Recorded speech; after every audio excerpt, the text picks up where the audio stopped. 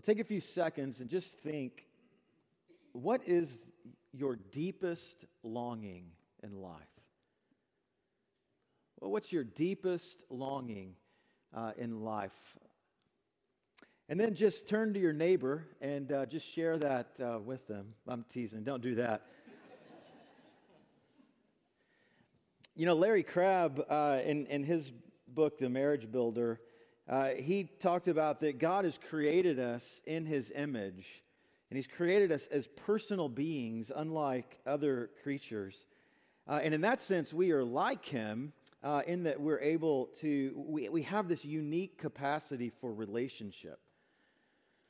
And as dependent personal beings, we even cannot function apart from these kinds of close relationships with other human beings. And he says, I understand the scriptures to teach that relationships offer two elements that are absolutely essential if we're to live as God intended. So here he's going to give us his view of what our two deepest longings are as human beings. Here's what he says. Number one, the security of being truly loved and accepted. And number two, the significance of making a substantial, lasting, positive impact on another person. So he distills all of the needs and longings that we might have down to those two. A need for the security of love that is unconditional, and the significance or the role of playing a significant part in another person's life. So security and significance. And I think all of us at some level seek after those things.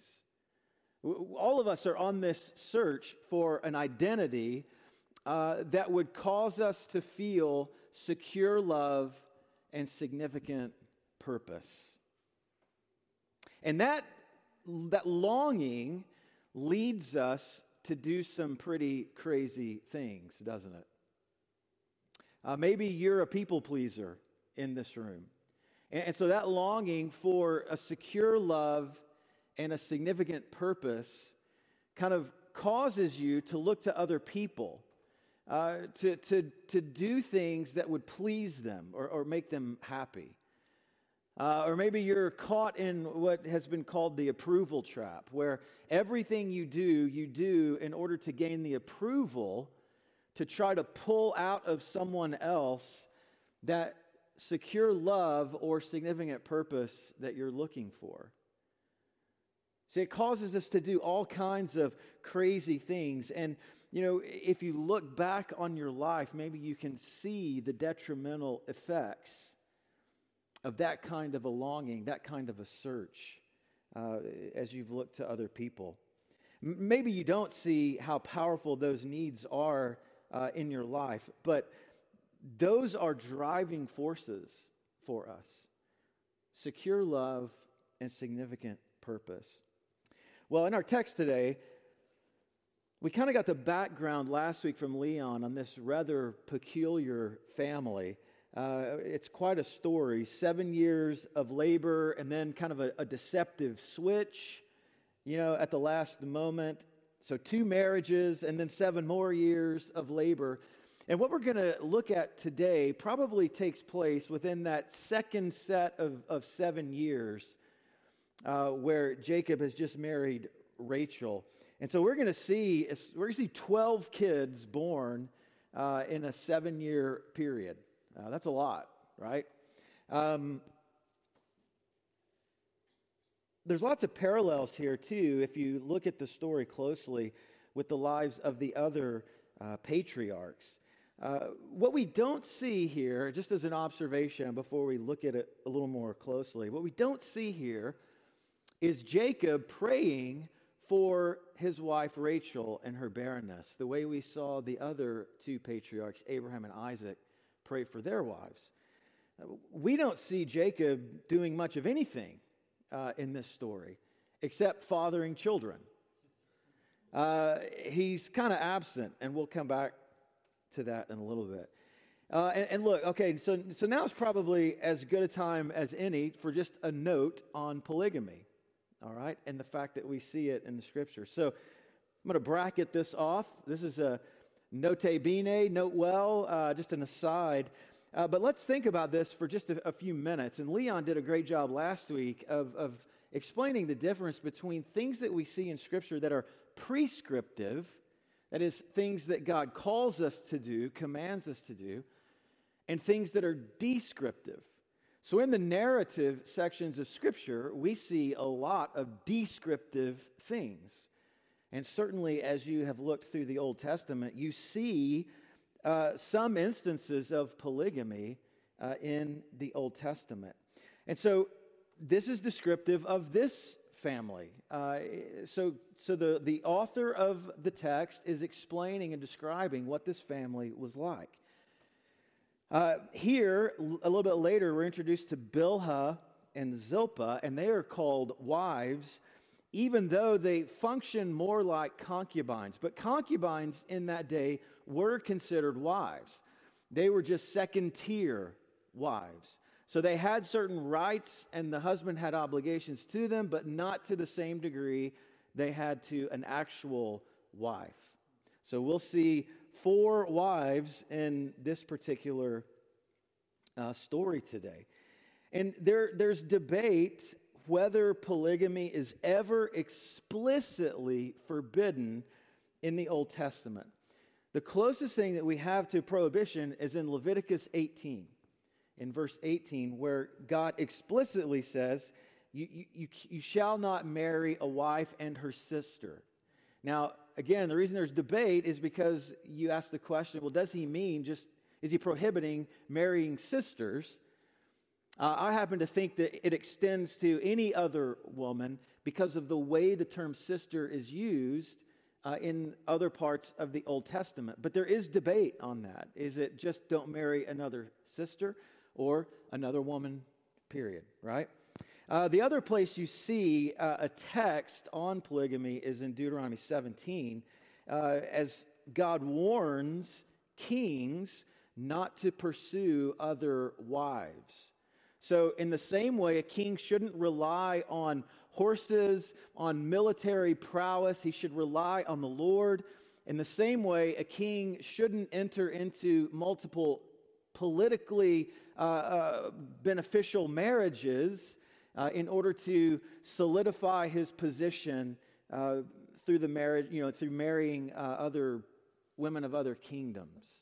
Okay, so it's a warning to kings not to do this, and the warning is, lest your heart be turned away from the Lord. As you're relying on these other things, your heart will be turned away from the Lord. So 2 places where the subject is broached outside of just examples that we see. So there's a warning there. In the book of Judges, we see a few instances of polygamy among the wealthy.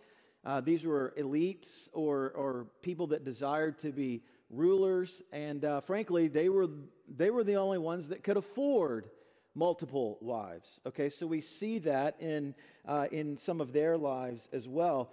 But don't forget, in Judges, there's not many people that are worth emulating in the book of Judges. Okay, so even though we see the description of this in Judges, there's not much about these people that we would want to emulate, and certainly not that aspect of it.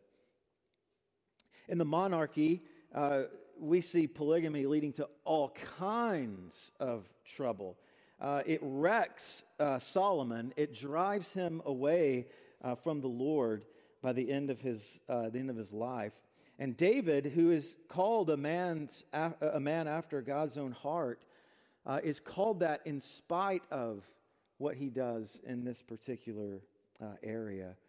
There's some evidence that perhaps David reverted from that and came back to monogamy at the end of his life. But again, that's up for debate. But here's the point.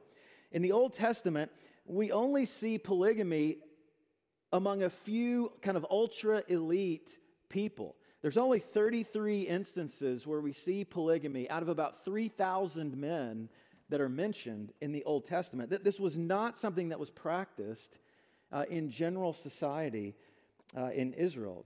And by the first century, AD, it had largely vanished. You don't see it much at all in the first century among Jews. And it falls short of God's ideal. Again, I think it seems to be forbidden in the law in Leviticus. And we can definitely say that God never shows approval of polygamy among the people in whom we see it in the Old Testament. It represents a departure from what God introduced in the beginning in Genesis with one man and one woman.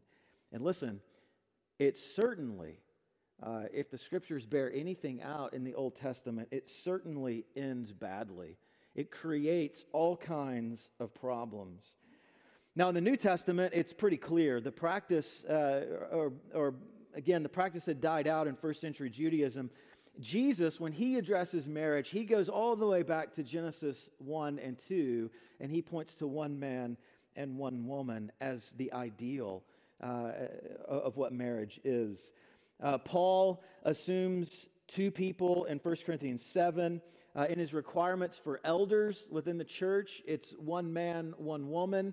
And again, keep in mind that those requirements for elders are actually standards of maturity for all believers. So that becomes the pattern, one man, one woman. And finally, there's just the theological picture that marriage paints of Christ and his bride. Jesus doesn't have another wife. He has the church. And in the same way, there's one man and there's one woman. So there isn't a question in the New Covenant era that polygamy is wrong. And yet, again, we see it in the patriarchs. We see it in the Old Testament practiced. But if this story in Genesis 29:30 tells us anything, it shows us that polygamy creates an unhealthy competition among these women. It creates an extreme dysfunction in this early family that carries on as repercussions out through the centuries even. I read one comment as I was thinking about this and looking at this. I read one comment from a guy. He said, why would a man want more than one mother-in-law? Yeah. So, you see all kinds of problems, and we'll see that today as we look at this. What we see as we look at these women, particularly in this story today, is this really sad tone of unmet expectation as a result of this family structure. It creates winners and losers. It causes desperately hurt feelings, and it leads to a manipulation, frankly, where even down to the level of scheduling who gets to sleep with whom and at what times. So it creates all kinds of trouble. And what you end up seeing is an unloved woman and an unfulfilled woman desperately seeking what they cannot find. It's tragic. These ladies are walking down a dead-end street. And so we look at this and we think, okay, will they ever find a hero? Will they ever find someone who can give them what they are looking for? And I want to show you I want to show you two things from this text that I hope that we can find comfort in our own search for security and significance as we look at these. And here they are. I'll just give them to you up front. God sees what others don't, and God does what others can't. God sees what others don't, and God does what others can't. So let's think about our text. Let's think about these ladies. Despite what they have, they are each of them are dissatisfied with what they have, and they desperately long for what the other has. I don't know if you picked up on that. Leah desperately wants the love of her husband, and Rachel desperately wants the significance of motherhood. And we see Leah's desperation for affection throughout the story. Look at verse 31 of chapter 29. It's explicit. When the Lord saw that Leah was hated, he opened her womb. She wasn't wanted from the very beginning. Remember from last week, she is, in one sense, her marriage is the product of a great hoax, a great deception. And now she is, the text says, hated. It's probably more unloved, right? She's in second place of a two-person race, right? So she's in last place. She's unloved in the story. And it leads her to despair. I mean, you can see in the narrative that she desperately hopes that giving Jacob sons will somehow cause him to see her and to give her the love that she so desperately craves. I mean, just consider for a moment the names that she gives these sons as they're born. The first son is named Reuben, which means the Lord has seen my misery. It also could mean maybe my husband will love me.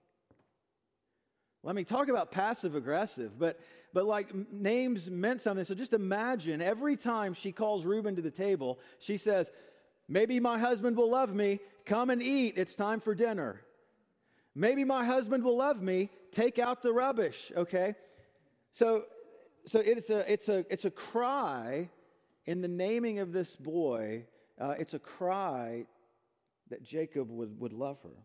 Simeon, the Lord has heard that I am hated. Again, do you hear the desperation even in the naming of this son? The Lord has heard that I am hated. Or Levi, my husband will be drawn to me. Again, my husband will be drawn to me. Go call your brothers in from the field. Do you hear the desperation, even in the naming of these kids, that this woman feels? And finally, the fourth son is named Judah, which is interesting. Judah means I will praise the Lord. Notice there's nothing about the husband. So there's one of two possibilities. Either Jacob has finally come around and now loves Leah, or Leah has just resigned herself to the fact that Jacob will never love me. Do you hear the desperation? She feels this lack of love and affection from her husband, and it drives her to despair. Or think about Rachel. We see Rachel's desperation for cultural significance in her longing for children. Again, verse 31 makes it explicit. When the Lord saw Leah was hated, he opened her womb, but Rachel was barren. Rachel was barren. And again, that was a cultural mark of shame. It was a mark of shame in that culture to not bear children. You can see at the end of the text in chapter 30, verse 23, she says, God has taken away my reproach.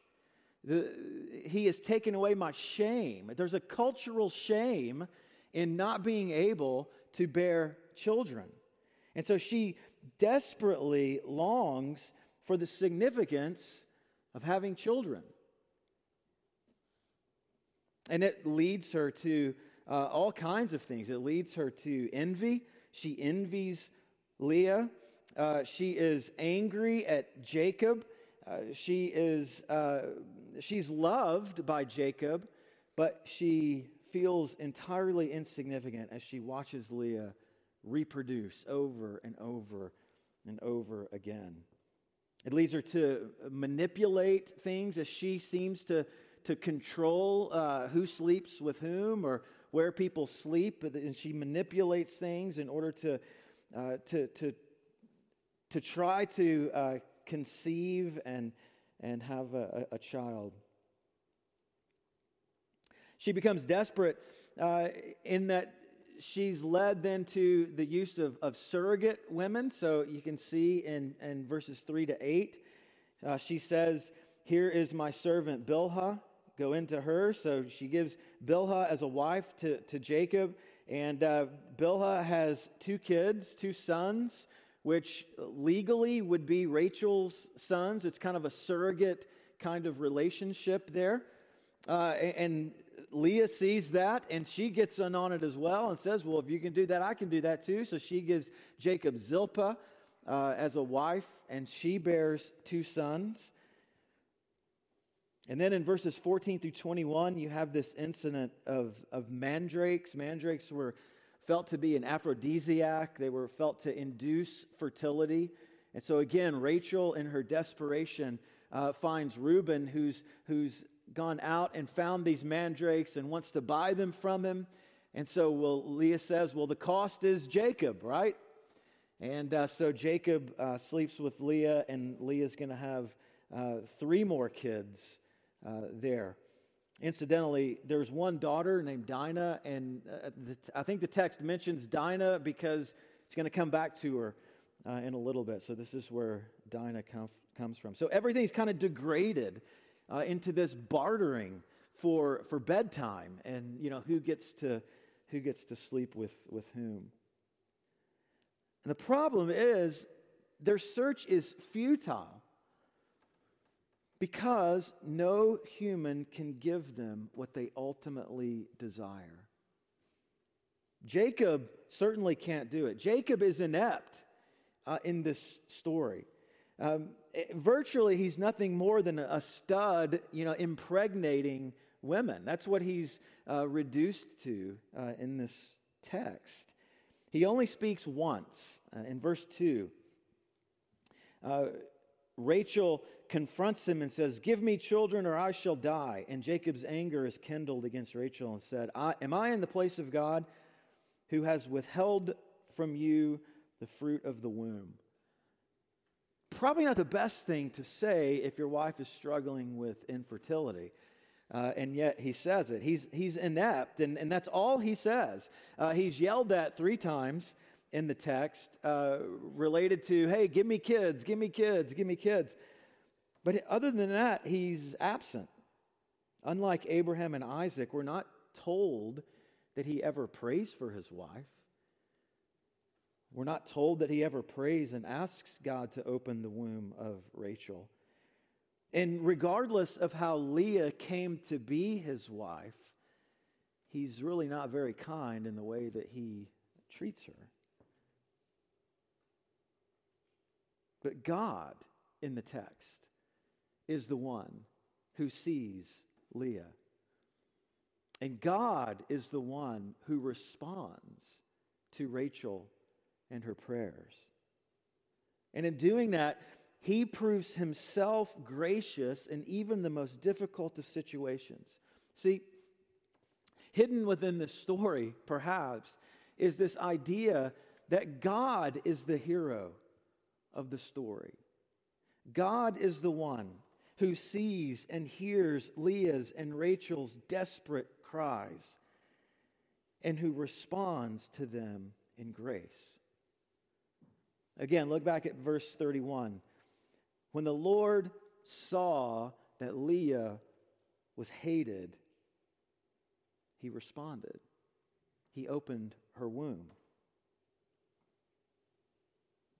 He shows grace to Leah when he sees that she's unloved. He shows grace to Rachel in chapter 30, in verse 6.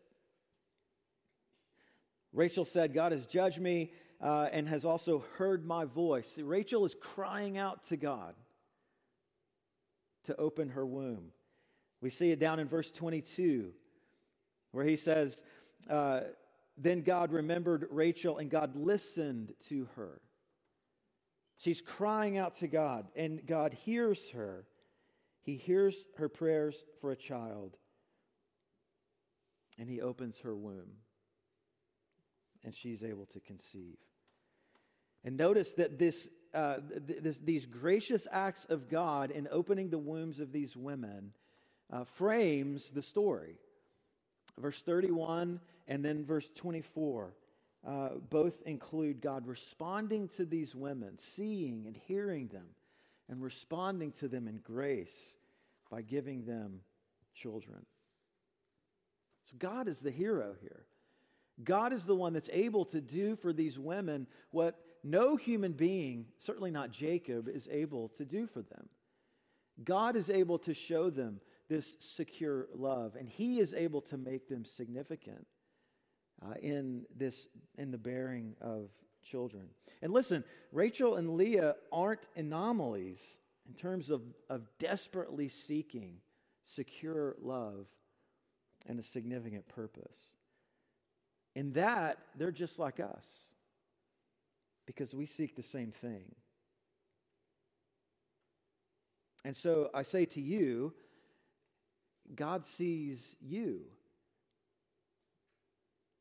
God sees you, and God hears your desperate cries. He sees you when others don't. And He is able to do for you what others can't. And listen, that is everything that you need. That's everything that we need. And I'll say it more strongly. Only God can satisfy your deepest longings for security and significance. Only God can. See, all of us are created with this desperate longing to feel a secure love and a significant purpose. It's built into our DNA to want to be loved and then to matter for something that's bigger than we are. It's built into us. In fact, it's built into us because we were created as image bearers. We were created and designed to experience God's ultimate love and to be about His grand purpose within His creation. And so in the garden, God walks intimately with Adam and Eve, loving them without restriction, loving them securely and perfectly. And He gives them this mandate to represent Him in all of creation, to represent the King and the Creator of all things. Can there be a bigger purpose than that? There's no greater love and no greater purpose. And we, in our fallen state, we look anywhere and everywhere in order to see that need fulfilled, to come to some understanding of who we are and who will love us. As created beings, Richard Lentz reminds us that we are created with a kind of, he calls it a reflective identity. We don't find our identity within ourselves. We were created to find our identity in the Creator, from outside, the one who is outside of us. And what happens tragically is we look to other things within creation to fill those needs and to find that identity. And so we begin to reflect those idols, those other things that we look to. And yet, the futility and the tragedy is that we cannot derive a true sense of security and significance outside of the Creator. All of our attempts ultimately fail because we were designed to find that in God. I told you a few weeks ago about my dog Bella. Every day, white delivery van comes down our road, and every day Bella thinks, I got to get rid of this van. And so she screams and barks and chases and all of that. And the van drives off. And so Bella thinks, I've done it. I got rid of that guy. But what happens? The next day, the van comes back again. And Bella's got to do it all over again. And the van leaves and she goes, yes, I did it. I fulfilled my purpose. But it comes back the next day. See, it's futile. It's futile. I don't know if you know the name Tom Brady. Tom Brady's one of the greatest quarterbacks in American football history. He's won like 7 world championships. I don't know, something like that. But after he had won his third Super Bowl, someone interviewed him. And he's at the top of the sport. He's won, 3 Super Bowls, 3 world championships. And they asked him, how does it feel? You're at the top of your game. You've achieved everything there is to achieve. How does it feel? And the interviewer said, I was surprised to hear this from him. Here's what he said. Why do I have 3 Super Bowl rings and still think there's something greater out there for me? I mean, maybe a lot of people would say, hey man, this is the ultimate. I reached my goal, my dream. But I think it's got to be more than this. I mean, this can't be what it's all cracked up to be. And the interviewer said, what's the answer then? And he said, I wish I knew. Do you see? The futility of us going and looking to other things to do for us what only the Creator can do. It's tragic. And that's what we see in this story. Our search ends in disappointment and despair because we were made to find our identity in the one who created us. See, God is the only one who can deliver us from this fruitless search. And He's done it. He's done it in Jesus. Jesus redeems in us all that we were meant to experience as the Imago Dei, the image of God. So we are loved with a secure and perfect love in Jesus. And so we can rest. Nothing can make us more lovable or loved than the love that we experience in Him. Now, one day we'll realize that perfectly in the eternal state as we dwell with God, enjoying that all-satisfying love forever and ever and ever. But maybe you're wrestling with that today. Maybe you find yourself even now searching in other things for a love that will never disappoint you and never let you down. Can I just tell you what you already know? And that is that you won't find it in anything that's created. You'll only find it as you seek it in the Lord Jesus. Because that's where God gives us what we ultimately seek. A secure love.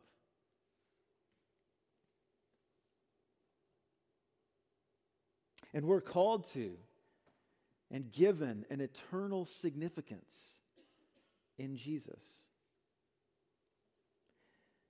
In Jesus, we can labor. In everything that we do, we can labor with a sense of meaning and purpose because we realize that God wants to use us in His grand plan to point people to Him that they might experience what we've experienced. And so maybe that's where you are today, looking for significance in my job or my relationship with this person or looking for significance in how much money I might have or the kind of car that I drive, whatever it might be. Again, I'll tell you what you already know. It's not enough. Because only God can give us that purpose that makes an eternal impact. So the question we're left with is, do we believe that enough to forsake the counterfeits? And to, if I can say it this way, put all of our eggs into one basket. To turn all of our searching to Christ. And to accept what He's offered in Jesus. God is gracious enough to work in us and through us in spite of those futile searches to find fulfillment. And that's what we see here.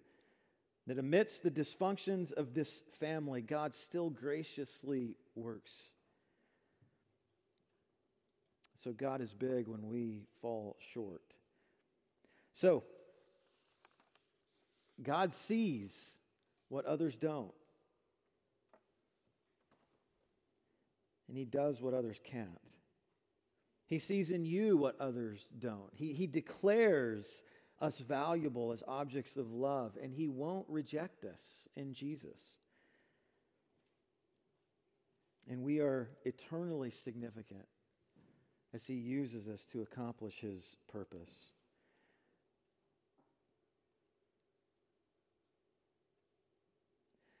I just want to conclude with one more quote from Larry Crabb, and I think this is important just as we close. He says, to avoid misunderstanding, let me state that we do not need to feel secure or significant in order to function as we should.